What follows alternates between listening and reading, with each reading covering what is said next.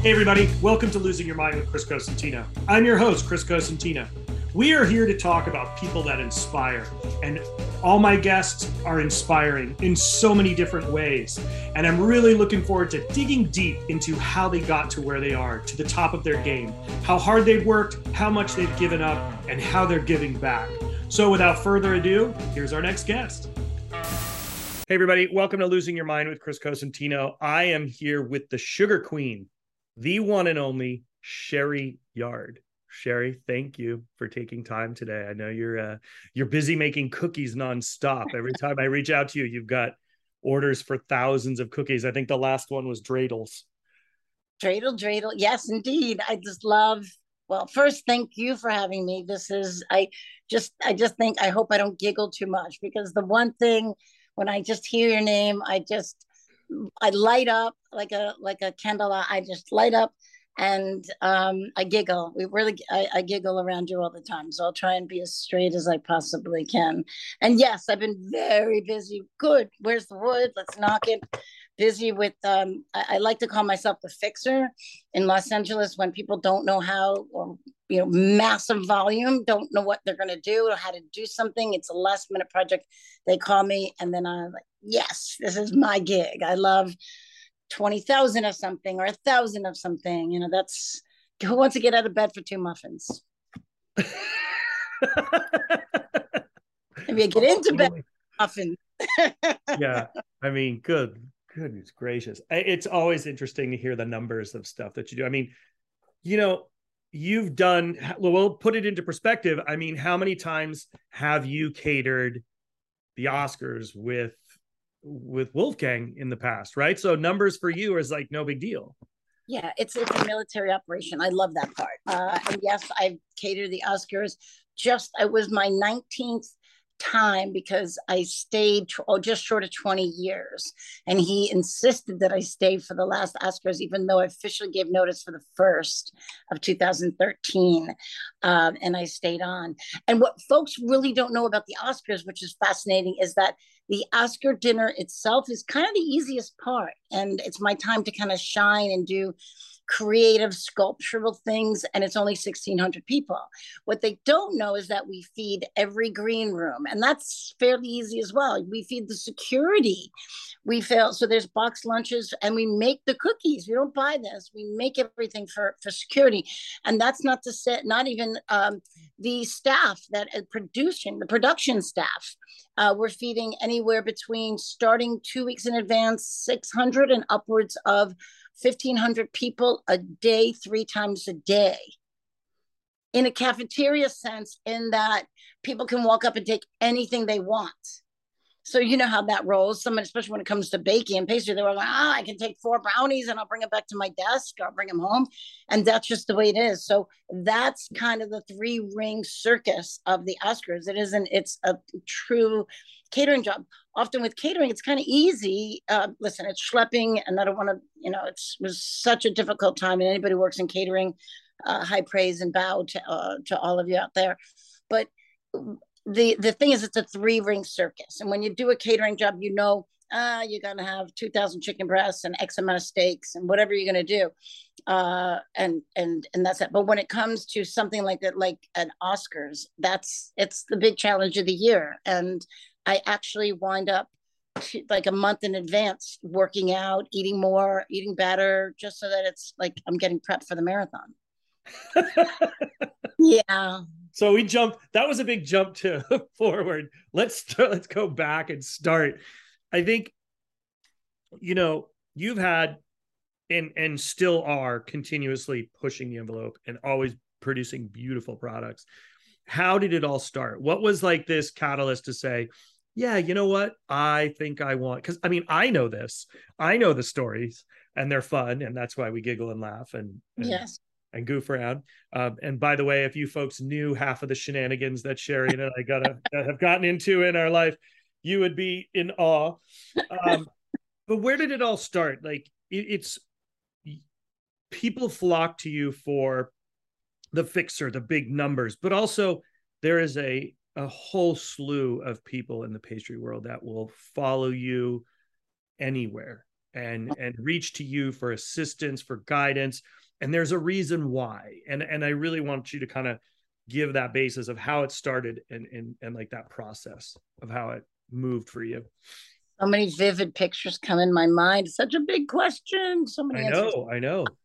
I grew up in Brooklyn, New York. I think that's huge. My upbringing was in an Irish Catholic slash working class neighborhood, Garrison Beach, and my neighbors' parents were garbage men, policemen. My father was a fireman, and my father was always the one where he had 2 and 3 jobs at the same time, and so I was always around the firemen, and they're just such a group of taking care of one another. You know, at the firehouse, they cook for one another.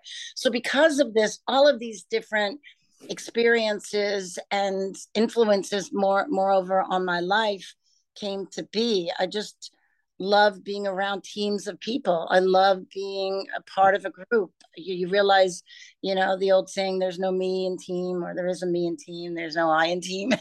There is an I in team.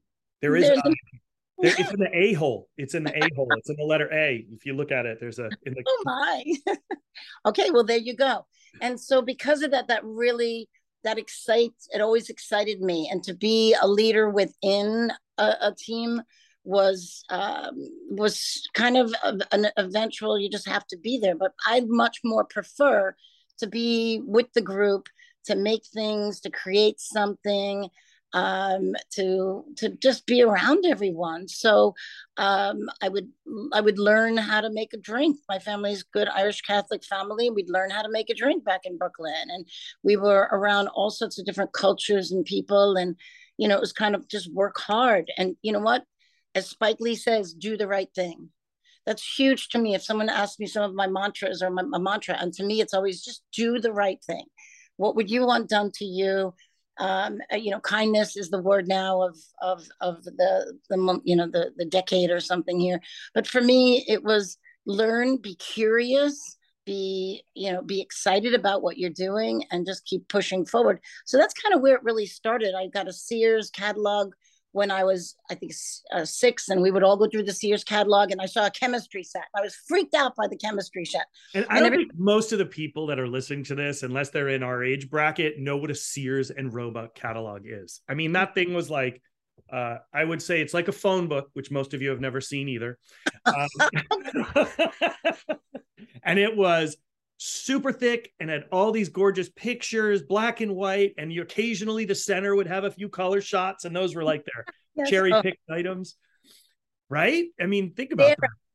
Sections for housewares and clothing and all of that. I guess it would be like Amazon now, but in a, you know, I mean, Amazon's explosion of that, but that's what it was for us. And for me, I'm one of 4 girls. Okay.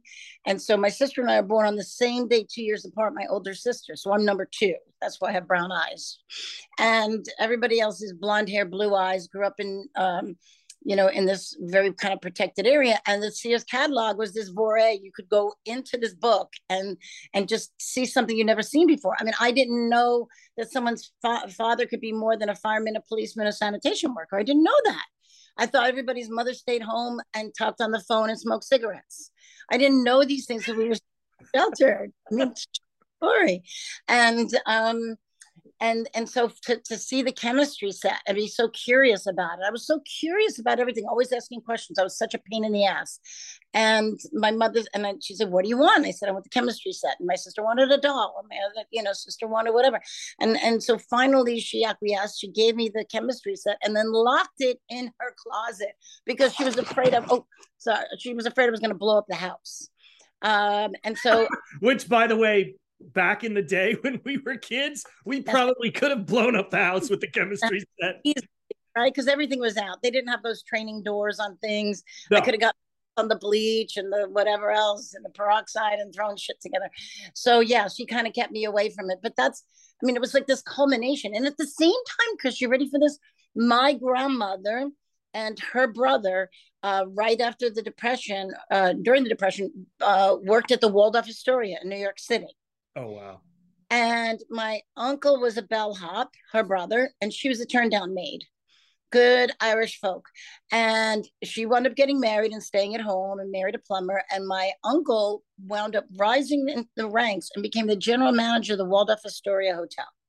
So I was around this kind of like around me, this fencing in of me was the planks of hospitality. And my grandmother knew how to set a beautiful table. And we had Czechoslovakian china.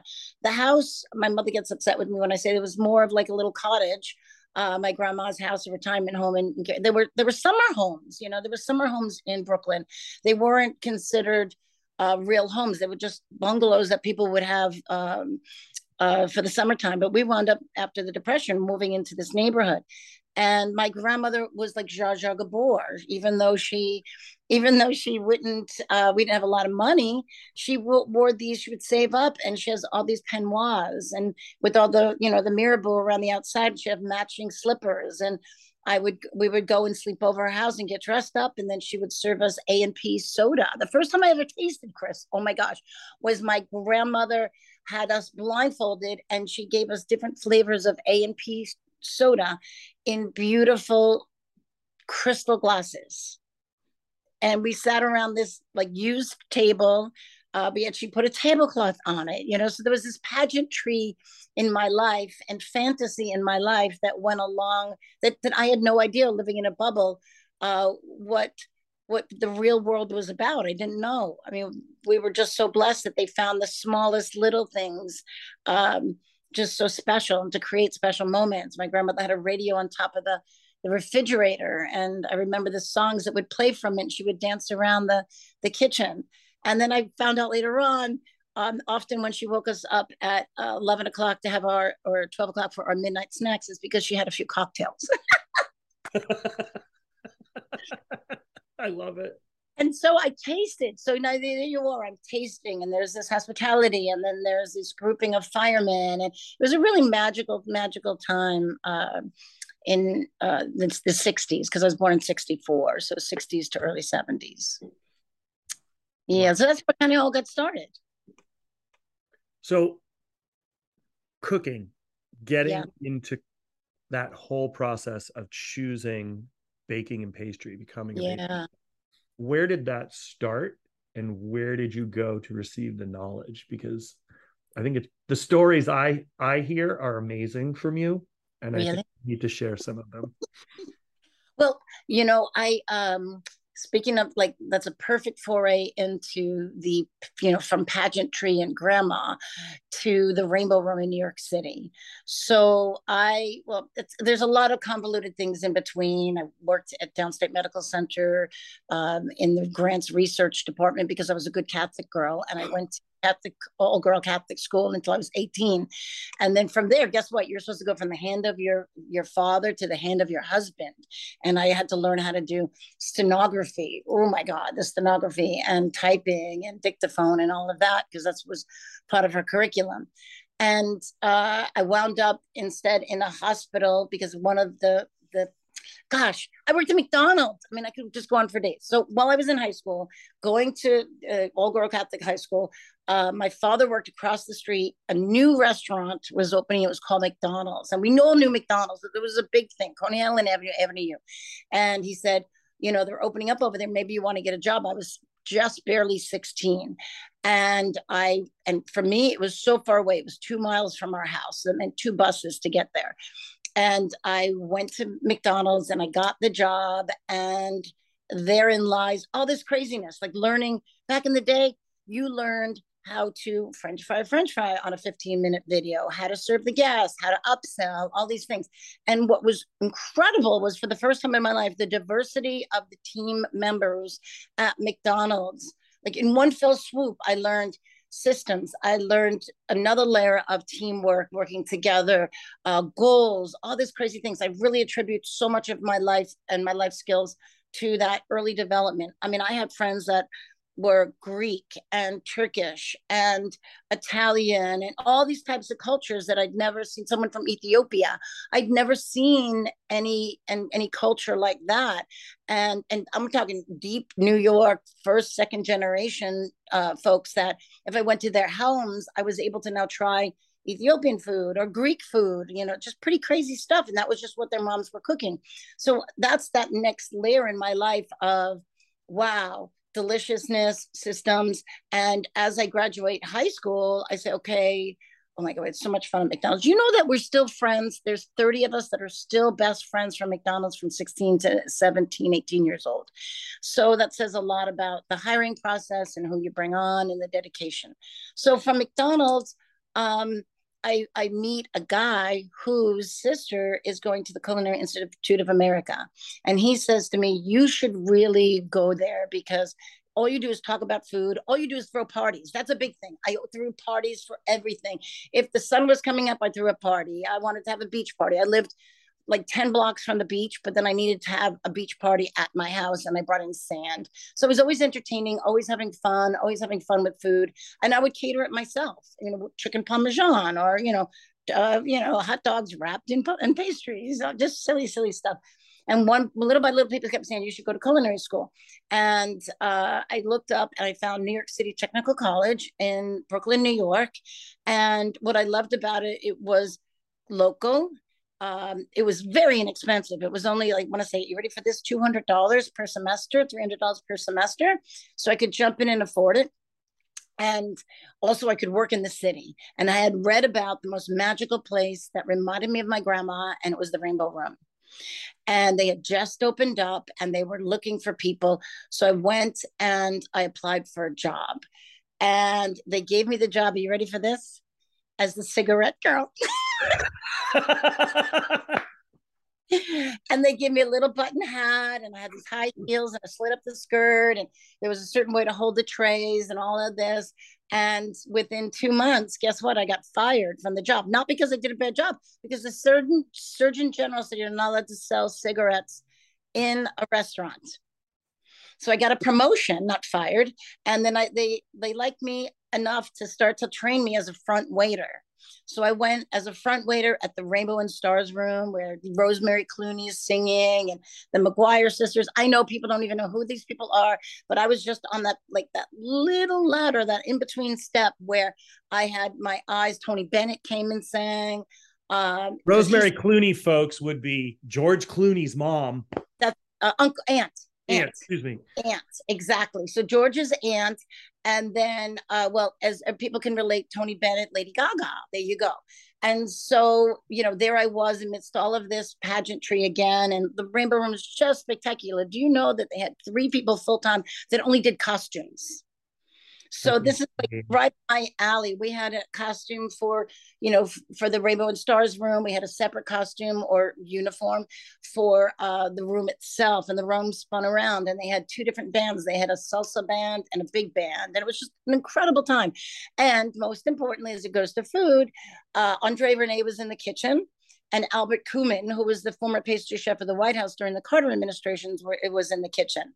And I would go downstairs into the kitchen and I would find myself often getting spatted out. Why are you still here? Why are you in the kitchen? Get back upstairs, get back upstairs. And one day the HR lady said to me, there's a job in the kitchen. Why don't you go in there? And let me tell you, I was making spectacular money. And the people that were coming in on Tuesdays and Thursdays that you would think, oh my God, they were throwing out $100 bills. It was the 80s at this point, and it was a crazy time. People were just having fun. It was like almost like the Roaring 20s when you have that visualization of that. And so I wound up eventually going into the kitchen instead. And so I made, you ready for this? This is one for the record. I made as much money as I did in one day in the front of the house. I made an entire week and barely made that much money. And it was taxed, of course. Never taxed back then. So I was walking around with like money. I was like, oh my God, like Rockefeller, just running around with money. My family just thought I was out of control. And my family would come up and visit because on the second show of Rainbow and Stars, often it wasn't sold out, but we wanted every seat to be full. So I'd call my mom or the neighbors on the phone and say, hey, come on in. Bismarck needs somebody to fill seats, just 2 seats. And they'd come in what they wore for the local wedding and get all dressed up and then come to the table and be there for a 10 o'clock show. So that was another crazy magical time being there. And while I'm there and I decide I'm going to go to culinary school and I go to New York City Technical College. where, this great place, I was able to get a little taste of everything: front of the house, back of the house, accounting. I cooked a dinner. I don't know, Edna Lewis. Of course, I know Miss Edna Lewis. So Miss Edna Lewis was, for my final, I was the chef for the lunch for Edna Lewis. So I really feel like I'm Forrest Gump. I've been like in moments in history and time all throughout my career that I've just been able to touch or be inspired by these people. So while I'm at the Rainbow Room, I meet a guy that actually is a partner at Montrachet, and my Montrachet and Tribeca, and there was David Boulay, who was there, right? And then Deborah Oh my Conze. God. You're talking the beginnings when Drew opened with David Boulay. Oh my gosh. So I'm there, and David leaves, and he's opening up Boulay, and Deborah takes over as the chef. So it's the first time I'm ever able to work with a woman chef. To this point, I haven't even seen. I saw one other woman in the pastry department at the Rainbow Room. I've never seen a woman in our classes, of course. We had some great people in our classes and teachers, instructors that we had. Patricia Bartholomew, Julia Jordan, but I've never worked with a leader in the kitchen. And Deborah had a sous chef, Debbie, and it was the first time to work with women. So that was so cool. And of course, they received at that point, I think it was 2 stars from Brian Miller at the New York Times. And then Drew decided he was going to open up Tribeca Grill. So I then worked part-time at night as the night plater at Tribeca Grill, which was like, I went from being in a beautiful Maserati, at Marche, to a freaking Porsche, like a souped up, like. And who was running? And I'm curious as to who was running Tribeca Grill when you were there. Was Pat Trauma there? Pat Trauma. Don Pintabono. Donnie Pintabono. Jerry Hayden was on the line. Brett was on the line. Oh, so my God. The OGs. This was the line. These were the line cooks who worked with Charlie Palmer to open up. Well, first Larry Forgione and Charlie Palmer to open up River Cafe, right? Oh, this is like iconic. I mean, so I'm just kind of on the branches of these trees, kind of like a little leaf, kind of extended to all of these folks that we all work together. And of course, Claudia Fleming was the morning production person. Oh my goodness. Dear sweetheart of a friend, Claudia Fleming. And so I was the pain in the ass who came in at night, and we did, my God, 750 covers a night. And Drew, I mean, you talk about somebody who's just spectacular lessons to learn. I mean, at the Rainbow Room, we had incredible front of the house, Joe Baum, and all those folks over there.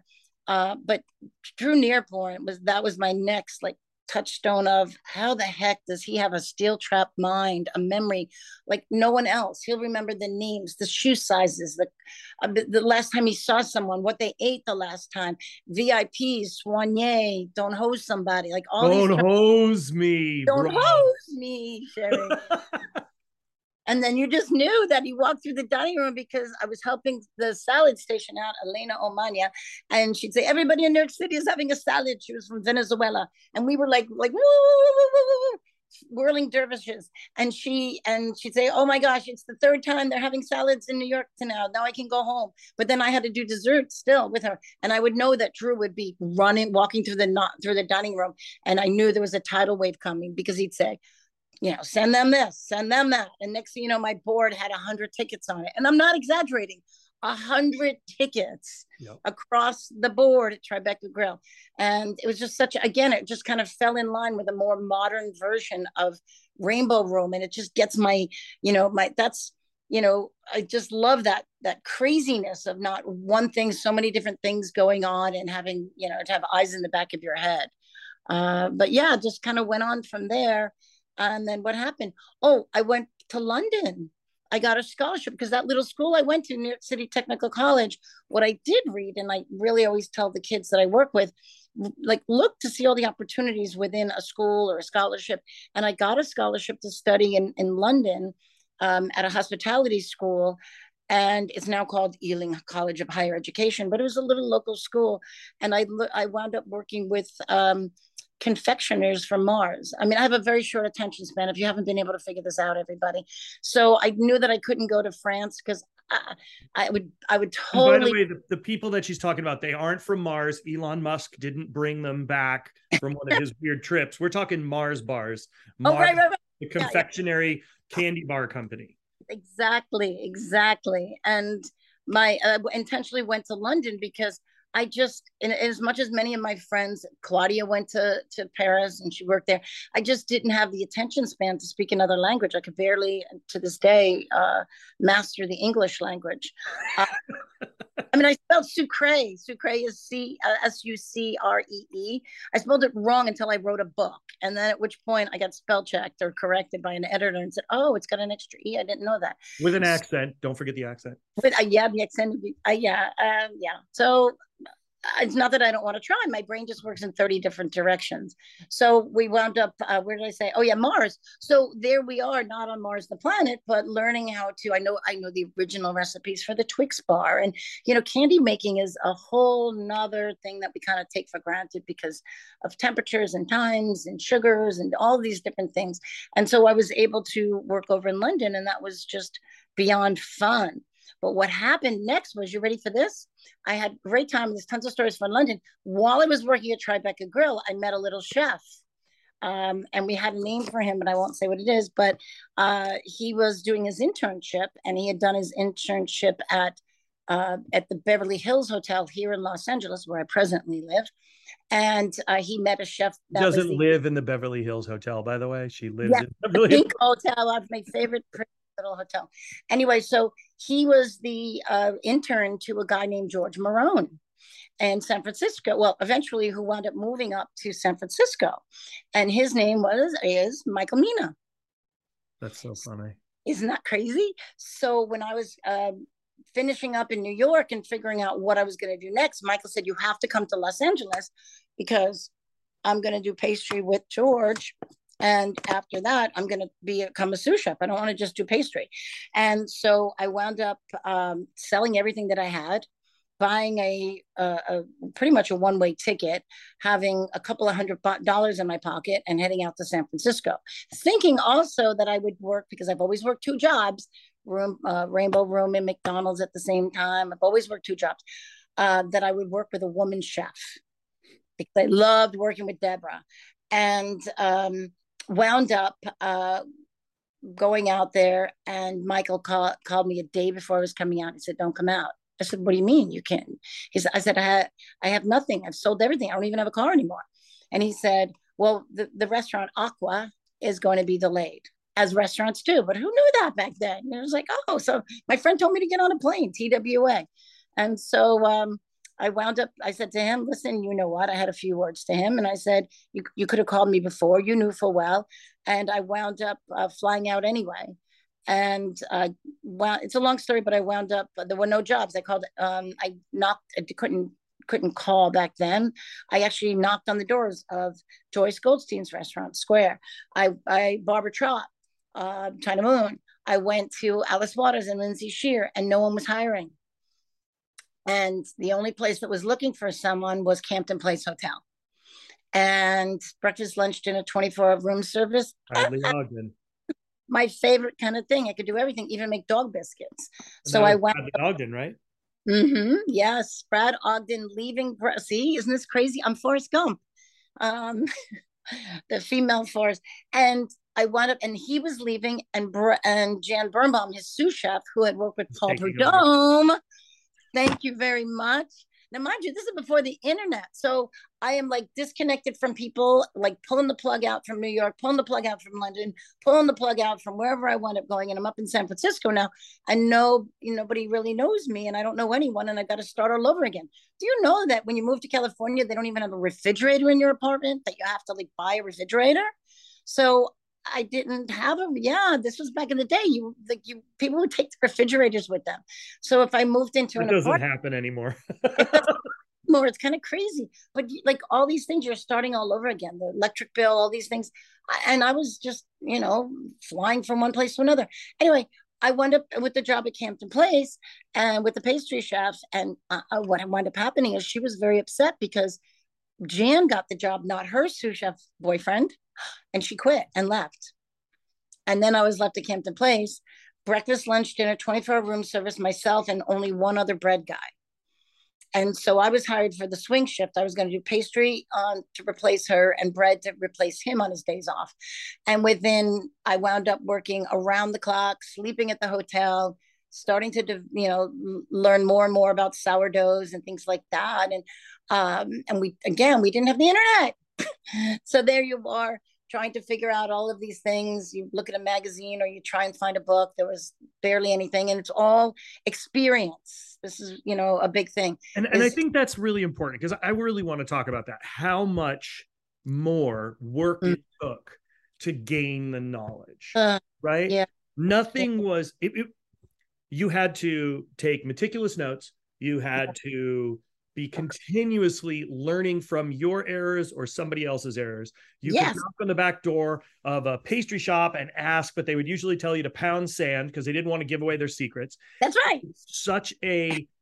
It was, and at this time, and what year is this, Sherry? Because I know about all this because at that point, 1989, 90. So, oh my gosh, 30, yeah, I don't know, long time. I'm literally going into my freshman year at culinary school, 1990, right? Yeah. So I'm hearing about all this stuff. I know who Jan Berenbaum is. This is right before he left to go open Catahoula in Calistoga. So then you've got Bradley left and opened one market, and he had actually, no, he didn't go to open one market. He opened Larkspur Inn. Larkspur Inn, yes. And I think there's so much to be said for that time period, because if you wanted to know about a restaurant, you had to go. You had to eat there, and you had to nick a menu. You had to literally take a menu.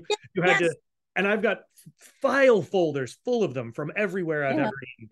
And I think those were the times where it was a ferocious way of gathering knowledge. You never could stop.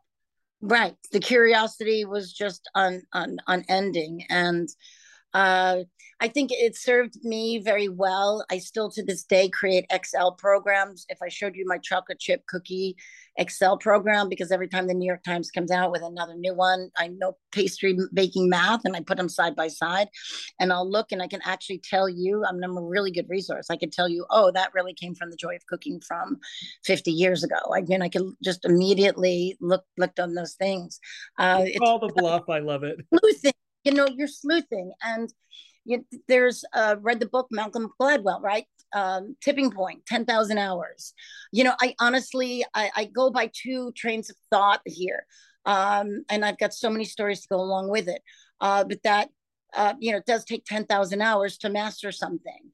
I would like to have a conversation with Mr. Gladwell and say, what's your, can we shave maybe 2,000 hours off that now? Or maybe 5,000 hours off that now, because we didn't have the opportunities that people have now and I use them. Let me tell you something. I don't stand back and say, oh, technology. You will look at my Instagram, you'll see that I don't post. Instead, I take my time sleuthing and looking and watching and seeing what other people are doing and being excited and curious about everything that's going on, and continue to add to my Excel sheets and watch, because to me, it's like if I'm a fixer, as I love to call myself, I'm a fixer. Someone calls me and says, hey, I'm having a problem with XYZ. I go into time, temperature, all of that. I figure, what flour you're using. I can answer somebody's question over the phone. It turns me on like you would not believe. So often if someone just picks up a recipe, and listen, old dogs like us could get really salty about it and sour grapey about it, and say, well, these kids, they don't understand because they could just pick up Food 52, and there are those guys over there that wrote the genius recipes and all of that. I take it deeper. I'll actually, someone from the LA Times writes a thing about Boston cheesecake, and they're referring to someone that has maybe visit La Vigne to see the Boston cheesecake, then come back and try and experiment. Well, hell no. I get on a plane and I fly to Spain, and I sat with the people and I watched the girl, and I watched and I understand more. I'm like so crazy passionate. So I can't be bitter about the people that I get more concerned about the writers that then they say the winners write history, that don't often do the due diligence to really find out where that chocolate truffle lava cake that is now on the Domino's menu comes from. Where did it really come from? And so, there's a couple of times where some, thirsty writers pick up a pen and go do a little due diligence, but it's not enough as far as I'm concerned. How do you have, what is experience is fucking things up and knowing how to fix it eventually. That's the next part of it is insanity, repeating the same thing over and over again and not learning from it. So yeah, I think there's two ways of doing it is, don't just join and beat them. And I think, yes, kids do need to do more due diligence as they're coming along. We can't help it. One of my favorite places to start people is just get Daniel Boulud's Letters to a Young Chef book, before you even think about being in this industry. I love Daniel. I worked with him at Le Cirque back in the day. Yes, there's another Forrest Gump shout out. I was an intern at Le Cirque back in the day, but the old one. And he writes in this Letters to a Young Chef. It's just this gracious, smart, real book about what it's like, and I think it's a very important read. And there's a lot of important reads. And you remember this one, Sherry? Oh yes, indeed. This book was a catalyst. I think it really becoming a chef. Like that book, I think was really, really pivotal for a lot of people to really see the insides of what it took for chefs to get where they were. Yeah. And especially for me, that this book came out when I was like working for Mark Miller. I actually had the original draft copy. Wow. Incredible. Because Mark was looking at it and putting notes in it, and Tatiana was Mark's marketing director at the time. Oh. And I got to see the book before it came out. So it was so pivotal. Value girlfriend right there. Yeah. And it those are, like you're saying, those moments that gives you an insight into how much time and energy and the practice, and we all make mistakes, right? Yeah. But the measure of our success is how we deal with problems, how we learn to grow from them. Yeah. And I think that not everything always looks perfect, but sometimes it's the most delicious thing in the world. And well, you just have to find your voice too. I think, I'll make another reference is breads in New York City, for example. They came out with a babka years ago, and Ori, who is the original pastry chef, or baker rather, who now lives in Israel and has his own shops, he's the brain behind all of this, and he wrote a book called Breads. And then you have all these copycat, if you will, and now someone's the master of something it is. And often in our field, what happens is we're at it the day to day. Listen, at Spago, I didn't make any one thing. I made a million different things. And so, sure, somebody could come in and cherry pick any one thing from the repertoire and then open up a business. I mean, shit, the heck with the kids. What about all these guys in the industry from, and I'll call it out, Cheesecake Factories and all of those guys, even Houston's, they would, and I respect, all due respect, let me tell you, we open up Spago, who are the first ones in the first 2 weeks in the chairs? Butts in chairs. All of these people in the industry, because they want to see what you're doing.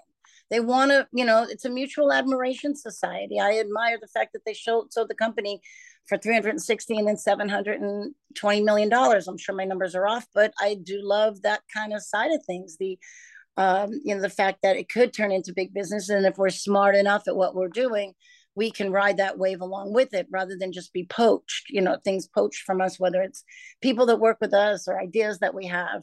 I think, you have to be clever and also know what you want. I could, again, complain and be upset that, I don't know, someone is doing something that I did 30 years ago, but because the internet wasn't there, no one knows that I put macaron and I honestly think that I'm the first person who ever took flavors, was over at La Durée and I with Pierre Hermé and watching what they were doing back in the day. And I worked with the pastry chef from Lenote at Rainbow. When Albert Kuman left, the pastry chef Lenote came and he said to me, "Do you know how to make cookies?" And I said, "Yes." And so I wound up making every kind. And let me tell you, they call me Miss Meringue for a reason, because there are so many different ways of making macaron. The type that we know right now is Gibert macaron, but there are so many different variations and versions, including this one, Chris. This is crazy. I'm obsessed about finding where this one came from. A friend of mine brought this back from France, from a village at one point, and said, just threw the cookies at me. And I, honest to God, have had them on my desk. And she said, I can't remember what shop it was. And I know exactly how to make them, but I want to find the shop. It's on my bucket list. And so, you know, learning all those different techniques, I came back and said, why do they all have the same freaking flavor? Because they're just putting food color in them. And why can't we put more flavors in them? So I started to play with adding subbing out the sometimes they put glucose or sugar. I put in molasses, and I turned it into a gingerbread macaron filled with an apple, just beautiful apple butter from the farmer's market that I had made. And then I put them on sticks. I did all that. I did peanut butters. I did all these flavors. And we had, for Meals on Wheels one year, we had a rainbow. We called it the Good Ship Lollipop. And I had all the girls with sailor hats. And I had this big rowboat. I had this ombre color. This is probably 1998. And talk about before its time. I mean, if we had pictures of that, I might have gone viral. But who cares? You know, it is what it is. You make your choices. You pick what you want to do, and then you just stick with it, you know? Yeah. So I just go off on tangents. So you're now working at Campton, you know, and how did you get to Wolf, or how did Wolf find you? Oh, okay. So Hop Skitch. You mentioned Catahoula before, and you mentioned Jan Birnbaum. So what happened was I was at Campton Place, loved it. I mean, it was my breakfast, lunch, dinner. I slept there. I loved it because I had people come in, and I knew their names, and everything that I learned from Drew, I applied to Campton Place. There wasn't anyone's need. I anticipated absolutely everything, from freshly squeezed orange juice. And we had so many people coming back and forth to from LA to stay there. It was this boutique hotel. This is also where I met Jacques Pepin and Julia Child, because they were shooting at KQED there in San Francisco. And Julia would get up so early in the morning. Oh my gosh. Jack would get up so early in the morning. And there I was pulling the croissant out of the oven, and they would come downstairs, and just such beautiful, wonderful times. And within a kind of a whisk of a moment, they had stopped coming. They stopped shooting at KQED for a period. Jan was leaving. We had this new chef from Greg Kuhn's kitchen, who was going to take over in the pastry, take over Campton Place as the chef. I was so excited about him coming, because I thought, finally, somebody from New York who gets it. And we did not blend at all. He wanted to change everything. And, you know, that's the chef's vision. But this is when you come to let's say crossing the road, where I just said, he didn't want to make the bread anymore. He said, there's Semifredo, there's Acme breads. Why are we making bread?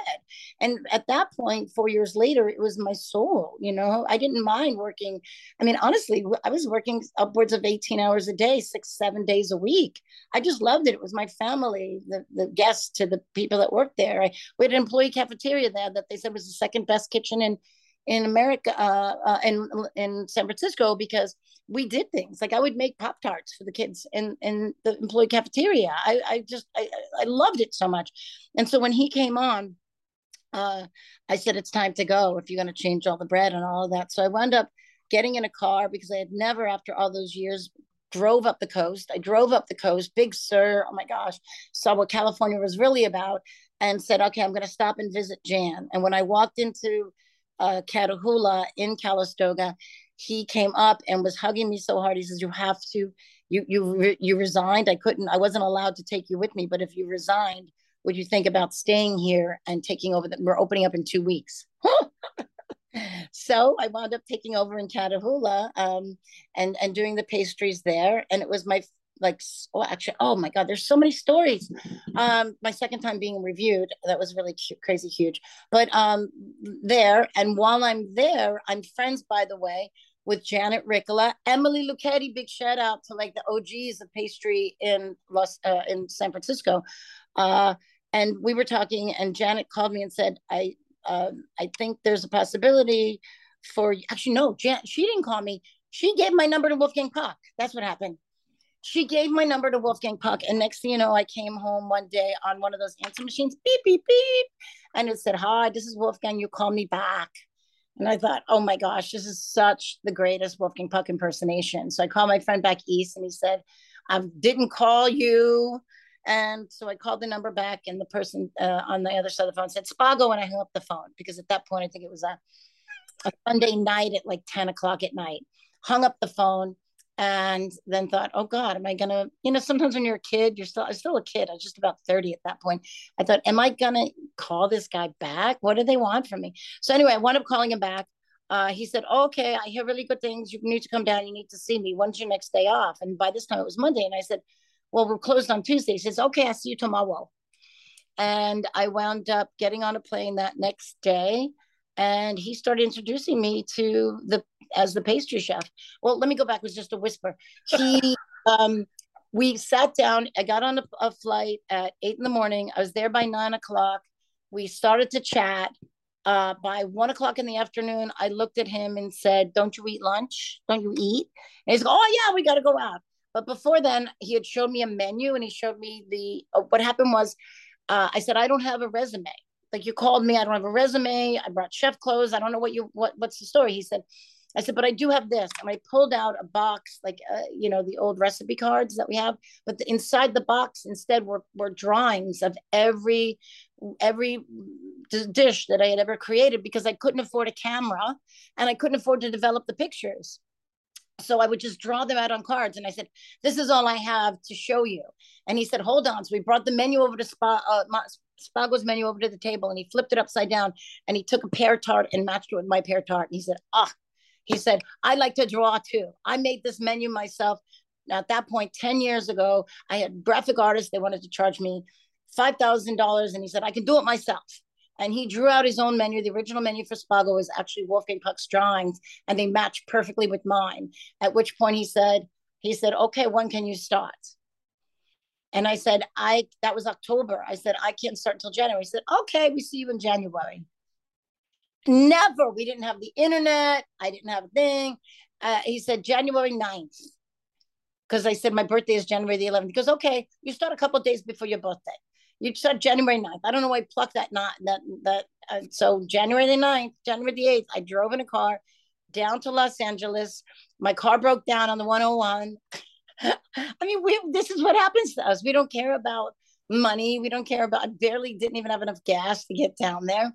And I had to call my family to give me money to get the car fixed. So anyway, I wound up walking in the door on the 9th in the morning at 6 a.m. And the cooks looked at me and said, who are you? And I said, I'm the new pastry chef. And I had this big giant toolbox, because the one thing I carried with me was my toolbox. And they said, we'll see how long you last. And I lasted, I'd like to say, just short of 3 dog years. So at that point, was Lee there when you came in? Oh, no. Lee was a line cook. That's amazing. Lee was on pasta at that point. And that's actually one of my great stories. And he probably hit back in the head. To give people a concept, who was in the kitchen at Spago when you walked in the door? Who was in that kitchen? I'm trying to think, because at that point we had, there was some turnover. You had Francois Kokudungu. You had Mark Vetri, but he had left already. You had this before it was a real powerhouse line, right? So it was kind of that transitional point where Matt Nichols, who now owns Brothers Restaurant out in St. Inez area, he was the head. I mean, he ran that place like, oh my gosh, no one's business. I mean, he did all the outside catering, plus all that, plus set everything up. He oversaw, I mean, just a whirlwind of a guy. Incredible chef. One of those, like, people know who he is when you're in San Ynez, but nationally people don't know who he is. And he was never one to want great recognition, but just incredible chef. And so it was this in-between time, because then right after that, we wound up with Thomas Boyce and Carl Matz, and I'm forgetting everybody's names, but it's the same thing. You wind up with generations, you know. I think in our industry, it's like every 5 years or so, give or take. You can, you know, in my kitchens, I pride myself on 10 years. Okay. Meaning that in my 20 years with Wolfgang, there were three people that connect everybody together. That's it. The person that I started with, who stayed with me until the end, person who kind of came in the middle, and the people at the end. So actually, I'm throwing a baby shower tomorrow for one of the gals who was kind of a middle gal, Jen Shen. She's executive pastry chef for John and Vinny right now. And I think just very important is kind of keep the families together and those chains that all connect us, because we are one big family. We're the heck with what's his name, Kevin Bacon, right? Bacon. Well, for us, it's like barely 1 degree of separation. In the industry, we all know each other, and the old saying, "You'll never work in this town again," certainly sometimes applies if you screw somebody over. It's not cool. We're family. We all work our asses off. As Gina De Palma would say, if you don't have the snap. Oh gosh, Gina, I got so many stories. We could talk for days. Oh my God. So we should tell the story of how we met. Oh my gosh. We should tell the story because it's pretty hysterical. And you know, the only thing I can lead it up is I'm officially been invited for the first time to be a guest chef at Pebble Beach Food and Wine. Okay. Now, for me as a young cook, I had done the Masters of Food and Wine as Jean-Louis' assistant one year. Oh my goodness. So to be invited back, and this was the transition going from Masters to Pebble Beach. And I was invited down to cook at Pebble Beach, and I was beyond excited, but absolutely petrified to be around. Oh my goodness. Crew of people. Well, here's the thing. I think we talked to experience before. I think that you, by then, you had this humility and at the same time confidence because you were so passionate. So there was a passionate humility about you from the moment that I laid eyes on you. And, you know, to all folks out there, be careful who's watching, because you never know any moment that you're in where you're you know, there's destiny and where we're supposed to meet.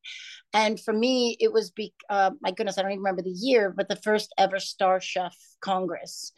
And you were on stage. So the first time I ever laid eyes on Chris was the Star Chef Congress. He was on stage with Tony Bourdain as the moderator and Fergus Henderson. And you're going to have to remind me the third person, because between the three of you, it was like being in a dream, like some sort of weird wanderlust dream. You were having a discussion of what was then so new, head to tail cooking. And there you were. So that was probably almost a year before I met you at Pebble and was able to touch you, because that was the first thing I wanted to do, was like touch you. I just saw this passion in you, and you were talking about with Tony and Fergus about the bones and the marrow, and at that point Fergus came out like something between Hannibal Lecter and Harry Potter. He was talking, you each were talking about your favorite part of the body of the pig, and he'd say, and Fergus said, the trotter is so succulent. It has the nya.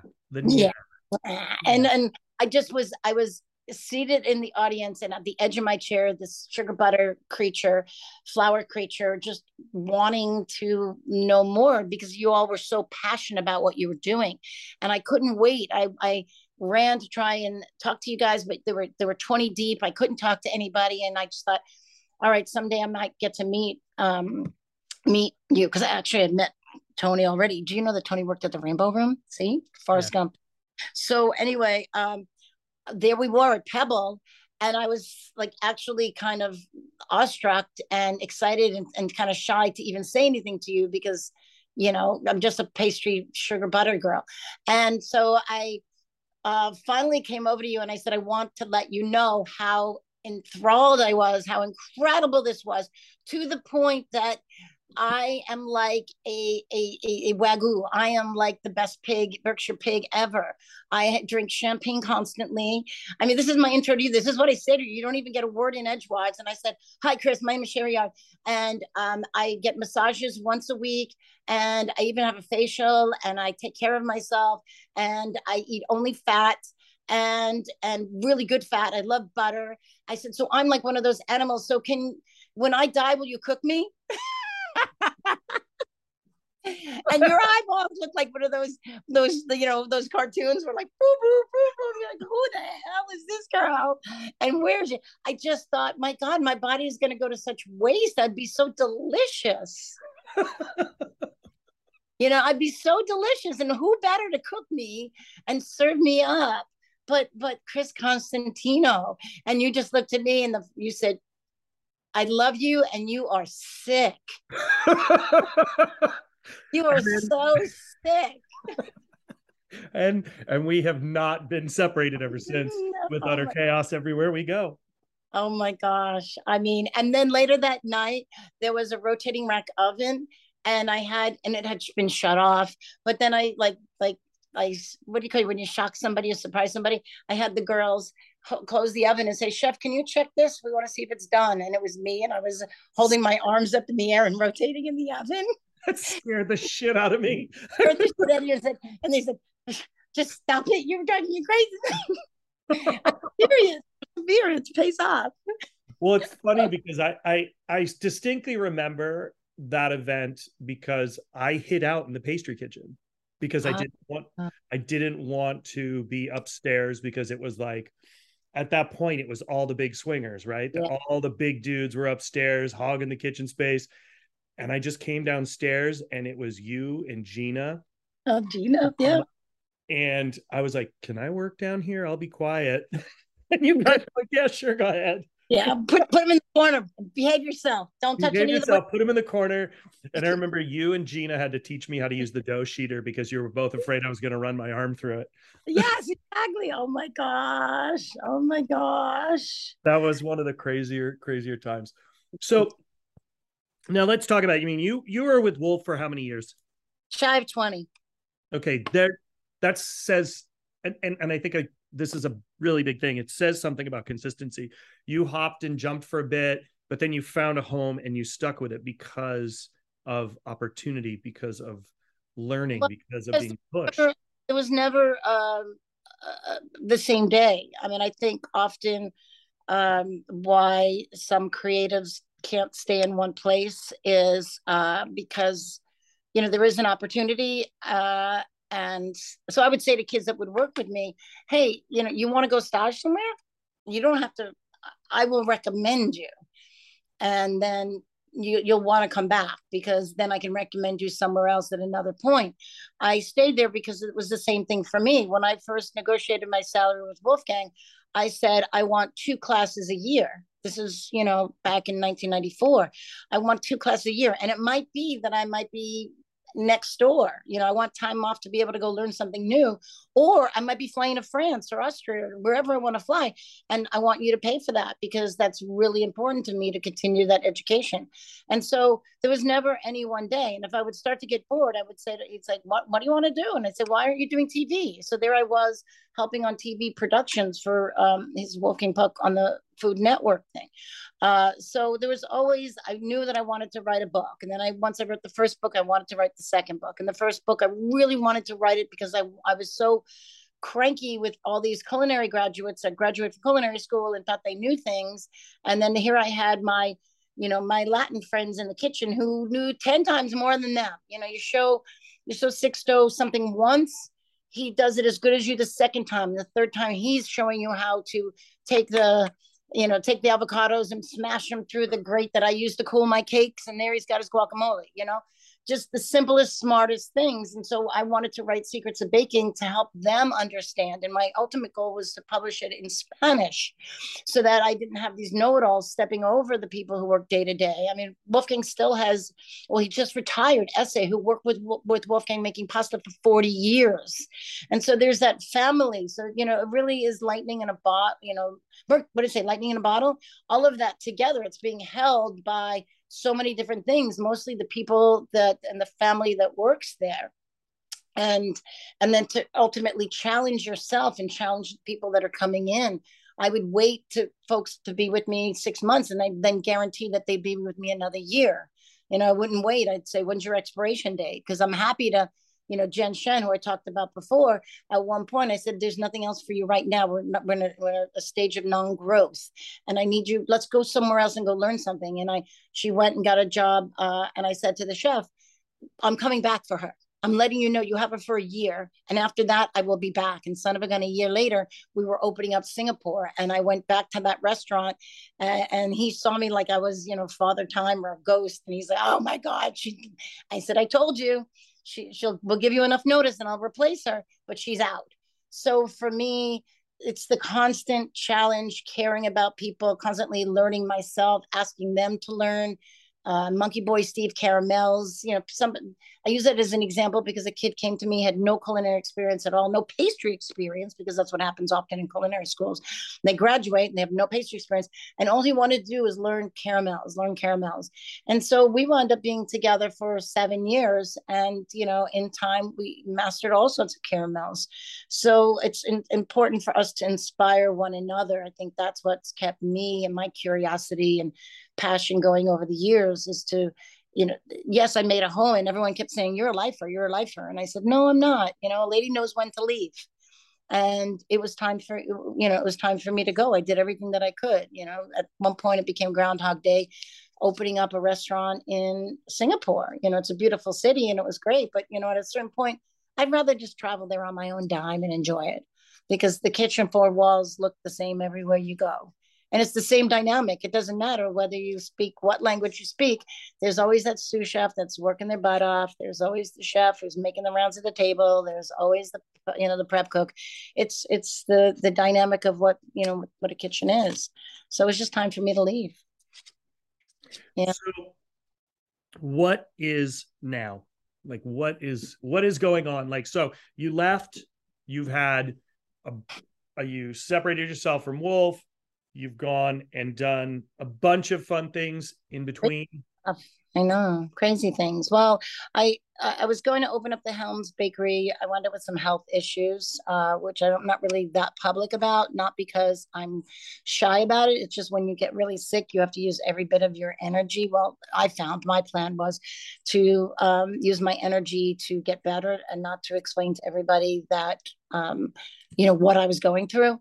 And so that was a big twice. I wound up with one tumor and one grade, what did I say, that 4 cancer. I don't even pay attention to what it's called. I don't even want to know the name of the cancer that I had. It's not that I'm sticking my head in the mud. It had more to do with just getting better and fighting. And so we make plans and God laughs, or whatever happens. And I wound up actually consulting for a company called iPick, where I went from, listen, often people think pastry chefs just make cookies and ice cream all day long. Well, we know how to cook.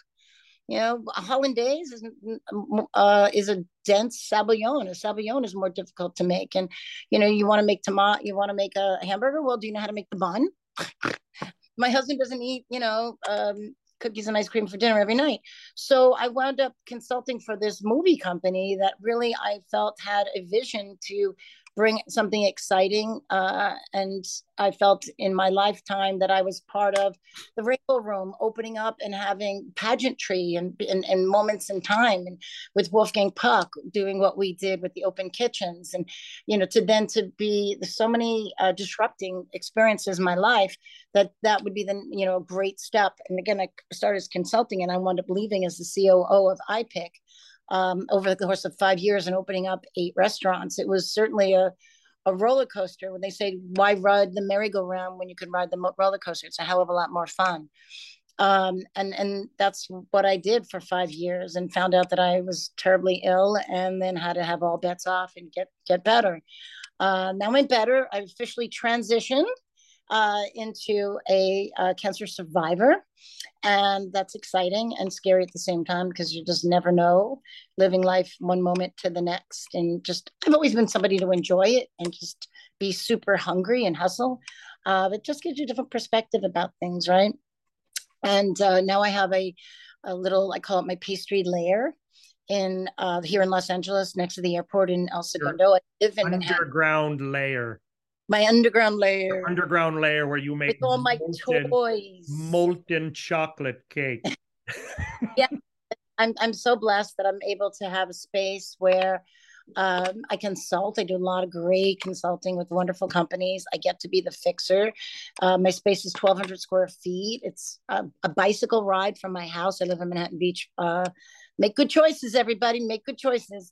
So I made the choice to marry a really fabulous man, and we have a house in Manhattan Beach, and I'm looking at the ocean right now. And we worked hard for it, and I ride my bike to my little pastry layer and pick and choose the jobs that I love to do, and say that eventually maybe I might have to make a Teenage Mutant Ninja cake for somebody at some point. But at this point, I'm able to do really large scale jobs and be creative and consult and work at my own pace, which is just fun and share. I mean, that's just ultimately it. I think was it last year before you called me about Ritz crackers or something, and I love when people call me like, oh my gosh, and then I run to the kitchen, and it doesn't matter whether it's someone who bought my cookbook or if it's somebody that's incredible experience. I love the curiosity, the the endless. It's endless what we could do in our business. So it's very, very exciting time for me and my doggies, my husband, and my baby kitchen. I mean, it's really funny because there's, you talk about a Teenage Mutant Ninja Turtle cake. I mean, you made my 40th birthday cake. For everybody who has no clue, Sherry made a pig head with my glasses on it. And when you cut it open, it oozed red. It actually was strawberry jam came out, like oozing out with gummy worms inside. Worms and gummy worms and strawberry blood. And that was on my 40th birthday at Pebble Beach, which was actually probably like the 6th or 7th time I'd actually been there. And Sherry shares a birthday with my son. So they're January 11th, magical day, magical numbers, 111. So it's like pretty, we've had so many fun adventures, dancing on the top of Lexuses together. Oh my gosh. With Questlove doing DJ, drinking crazy champagne with crazy straws, you and I. When I used to drink. Oh, just on the shenanigans. The shenanigans have been deep, you and I. Yeah. Continue to be deep and continue to be more fun. So blessed. So much fun. Oh my God. Like I said, as I started, when I see you or hear your name, I light up like a bright light. It's just like a firecracker. It's just, you're the best. You're incredible. Somebody sent me a picture the other day and it said, there's that person in your life who you should never sit next to during a serious event. Oh my God. I was like, oh my God, that's true. Like, the two of us together at a serious event is not a good idea. Not a good idea at all. It's not a good idea because we start some shit. Okay, let's play a game. You ready? Okay. No wrong answers. Rapid fire. Okay. Ready? Coffee, tea. What is it? Coffee or tea? Oh shit. I have to say tea. I have to say tea. There's so much more to tea, and I'm a tea person. Okay. Ready? Yeah. It's gonna go fast. Hamburger, hot dog. Hamburger. Ketchup, mustard. Black and blue. I'm a mustard girl. Mustard. Oh my God. Okay. Whole grain Dijon. Yeah, sure. Oh, whole grain or Dijon. Yes. One or the other. Oh God. Whole grain. Burrito. What's the next one? Burrito or taco? Burrito. You're so funny.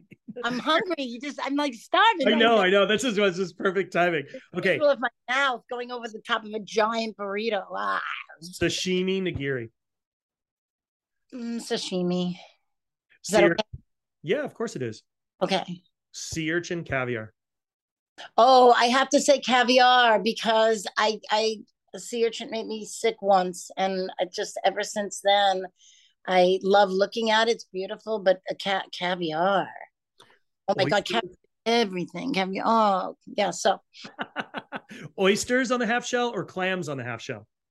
Oh, this is really hard because I didn't like any one of them growing up in Brooklyn, New York. And of course, I got a story for everything. I know it's supposed to be rapid fire, but when I was a girl growing up, it Randazzo served clams, and the only way to get out of the car because my parents double parked the car was to make believe I like clams, and I'd eat the oyster crackers. And the first time I ever had oyster in my life, you ready for this? I was at Stars with Jacques Pepin, and Jeremiah Tower brought me out and Jacques out a half bottle of champagne along with oysters, and I had to chuck it down. So I'm going to say oysters. That was a long one. Rapid fire. Okay. Lobster, crab. Oh, crab. Crab. Dungeness or snow crab? Snow. Snow. No dungeon. No, snow. Snow. Okay. I love that. Crab cake. Oh, God. Yes. Beef or pork? Oh, pork. Duck or Pork. chicken? Duck. Hello. Duck. Like, why do people even eat? I mean, it's duck. Everything. Oh, the fat, the crispy. Oh, the succulent. Oh, duck. I'm so hungry. Keep going. Brown sugar, white sugar? Oh, of course, brown sugar. But I think there's like so many different types. Like that's molasses. There's so many different types. Date sugar. Oh my God. Yes, brown. Something brown. More color, flavor. Color equals flavor. Everybody. Molasses, maple syrup? Mm. I could turn my maple syrup into a molassesy, so I'm going to go with maple syrup. Well, of course. This is fun with you. Immediately, like that chef brain competition thing goes in your head, where you're like, okay, what can I make with that? Oh my God, this is hysterical. Okay, red wine, white wine? Champagne. I knew that answer. Brown spirits, white spirits? Oh, gosh, I love gin, but I have to go with brown. I have to go with brown. But I love brown liquor. I was down in the bayou with the McIlerney family that runs Tabasco, and 5 o'clock comes, bam, bam, brown liquor. And if it's not out, it's something wrong with somebody. So I yield to brown liquor. Spicy or sweet? Oh, spicy every time. Even though ever since cancer, it's hard for me to have too much spice. I think spicy has sweetness to it, done the right way. So I once again, like the maple syrup, I could coax something out of it. Yeah. Pasta, noodles? Oh, so I always say sugar's my friend, not my love. But that's why my brain goes away from the sugar. The pasta or noodles? Mm-hmm. Oh, I love good pad thai, and I love good noodles. I like rice noodles. Dumplings, ravioli? Oh my gosh! You know what I ate last night? What? And I made soup dumplings. I mean, I love I love pasta and growing up in New York, but if I had to go for one, it would definitely be dumplings. Dumplings every time. And I think Italian people would too. It's interesting the reaction you get from people, because some people are like, they're the same thing. I'm like, you can't. No, you can't God, no. steam ravioli. You can't steam ravioli. And it's a different wrapper. And I try to make, and there's a real thought process, right? When you say noodles, there's yam noodles, rice noodles, right? There's a million different. Yeah. My brain goes towards, ramen and other noodles. And I guess I'm in this time in my life, I'm a little less.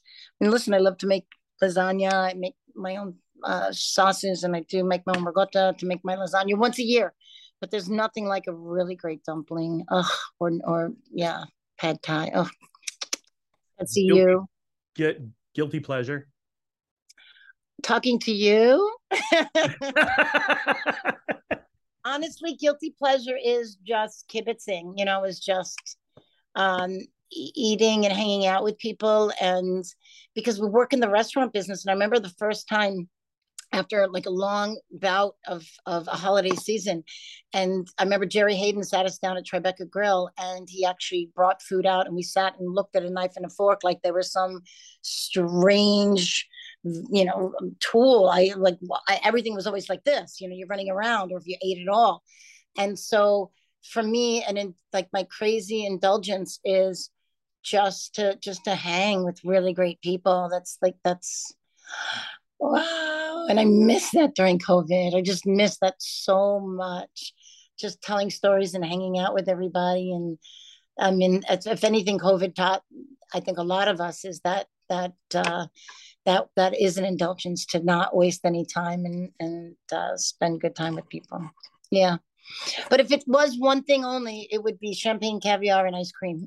I love how you mix them all together into one word. That's good. Well, we can have everybody together doing those things. Okay. Favorite candy? Oh, it has to be the Twix bar. Well, because you make them, you cheater. Yeah, that's why. Because I make them, I make it with the right sugar too. By the way. Yeah. Favorite fast food? Oh, favorite fast food. Favorite fast food. God, I don't eat fast food. What do I eat that's fast food? Well, I grew up at McDonald's. I like, I don't eat fast food. That's so crazy. Then there's your answer. It's that simple. Gosh.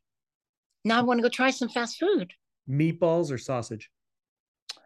Oh, I'm a meatball girl, but I love sausages being from Vienna, being a Viennese girl, and all different types of sausage. If I had to pick one before I die, you know what? It would have to be meatballs. Two left. There's only two left. Favorite pizza? Oh, good square. A good square. Oh my God. In the black pan where it's nice and crispy underneath. And then you've got, I had in Florence, Italy. It was just so incredible. They did it in the black pan. It was so crispy and fluffy. And it was topped with homemade ricotta. And oh my gosh, it was an all white pizza. Just sexy time. Oh my God. With champagne, of course. Of course. No, you were probably having Lambrusco. Lambrusco. No, it was, yeah, Prosecco or something. Prosecco. All right. Last one. Chocolate or fruit? Oh, I'm a farmer's market girl. I have to go fruit all the way because again, there's so many dimensions to fruit. So farmer's market, fruit. Yeah, I didn't pay, you know, it's funny. I didn't pay attention to chocolate until I was probably at least 10 years into the business because to me, all you're doing is melting down a product and then putting it in with something, but the way you can manipulate fruit from poaching it to my favorite recipes is that Ring of Saturn peach that when it first came out was just to leave it alone, just poach it barely, then dust it in flour and then dust it in egg and then dust it in spicy anise pistachio biscotti crumbs and bake it like a freaking donut. Right? You know, it was so funny when I hear about copycats. There were people that actually didn't know that the Ring of Saturn peach existed 20 years ago. And so there was a restaurant here in Los Angeles that had their team sculpting peaches to make it look like a donut. Oh I know, absurd, right? Absurd, because they'd come to my restaurant. And Fitz was turning over. Well, that was just it. That was the story. Okay, really quick last story. So I went to the farmer's market. Fitz Kelly, who's incredible, Airy Farms, is now retired, son of a you know what. And he said, Sherry, come here. I come to the back. I want to show you something. And he brought out this peach. And I said, oh my God, how many cases do you have? And he said, I have 3. I said, I'll take all 3. He said, no, you can't have all 3. I got to share them with all the other chefs. I said, okay, here's the story, Fitz. You're going to go and you're going to ask everybody what they're going to do with them. And if they say a cobbler, a pie, a sorbet, ice cream, they're out. They're not allowed to have these peaches. They can have anything else on the table. They're not allowed to have them. And I said, I'm going to whisper to you what I'm going to do with them. And when I do, you're not allowed to sell them to anybody else. I'm going to go shopping. And I told them what I was going to do with them, right? Turn them into an actual donut. So, and I served them, I poached them in verbena that was from Coleman Farms, and I made a verbena gelato that was going over the top of it. Anyway, so I go away for an hour and I come back shopping and I said, so what's the story? He goes, you owe me for 3 cases of peaches. So nobody for 2 years got those peaches except for me because people wanted to cut them up and put them in pies. So that's why I wound up doing that. And that's why people started to sculpt the freaking, I was laughing my ass off. They were sculpting peaches. It's such a waste. So ridiculous. Well, it's just fun. That was the mentality because, listen, when I first came to Spago, they were making a cheesecake. and it was a cheesecake flan. And I said, they did not invent this. I know they didn't. And I kept trying to figure out where it came from, where it came from. Son of a gun, Happy in the Kitchen comes out 10 years later after I was with Wolfgang. Michel Richard, God rest his soul. Most genius pastry chef, screw pastry chef. And so in Happy in the Kitchen, I look, and because I study every book, I'm a freak like you. You've got how many thousands of books behind you? I look through the book. I put tabs on things, and I look, and son of a gun, I see the cheesecake flan in there. I said, guess what? Of course, Spago didn't copy it the right way. They just took regular cheesecake and they made a flan and they put it upside down. Of course, Michel did it more like a flan and had all these beautiful combinations and sexiness to his recipe. But that's what happens. We all go and get inspired by one another, and then we recreate. And so that's kind of the full circle moment, right? Crunch, he was the best. Mm-hmm. He was amazing. That was, just so everybody knows, that was Michel Richard's nickname, because he always had a beautiful crunchy element, whether it was a savory or sweet dish. He was just so ahead of the curve. Genius. God, I remember meeting him at his place when he was in Citronelle in DC. I took a class there. I paid to take a cooking class from him. The only non-housewife in a class taking a cooking class with him. Part of you. I mean, he's just genius. Talk about candy bars. He recreated the Kit Kat. I mean, I could go on for days about his genius and how smart he was. And we did an event at the CIA with all pastry chefs, and he was there. And I literally went with him from table to table because we all had 2 days of learning, and then we had a day where we're all going to be in a kitchen together. And I walked around and I said, that was inspired by you. That one was inspired by you. That person is doing that. They don't even know that they did it. It's kind of like The Devil Wears Prada when she says, you don't realize that cerulean blue, that sweater that you picked up from the casual corner, was picked by the people here in this room. And it's not just any blue, it's cerulean blue. Well, that was Michel Richard. He certainly was incredibly inspiring and uncompromising. I mean, he hit me in the head more times than not. Just because he liked me. And imagine if he didn't like you. Holy shit. Oh my God. Sherry, please tell everybody where, if they want to reach out to you, if they want to order a cake, if they want to find you, where can they find you? Okay, so if you want to bring me on board for some really fun, creative, challenging thing, give me a holler at just Sherry, Bakery by the Yard, bakerybytheyard.com, or just Sherry Yard at Gmail. I don't want to do cakes for just any occasion, unless you say, it's something like I've never done before. So just reach out and say hi. I'm more about that. I'll give everybody my cell phone number. It's all good. Don't do that. About something. I do, because what's so funny? I used to put my number on all the business cards as we opened up every restaurant, and you might get 2 people because people don't want to bother you.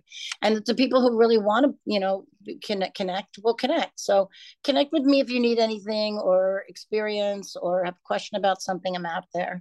I'm in the clouds, the pink pastry clouds. Pink pastry clouds made of cotton candy. Candy. Sherry, I love you to death. You're the best. I love you more. You're the best. Kisses to Easton and Tatiana and everybody. I'm so thrilled and honored to be on this little corner of your world. It's just, I will remember this the rest of my life, brother. Thank you. You're the best. Thank you, Sherry. Bye.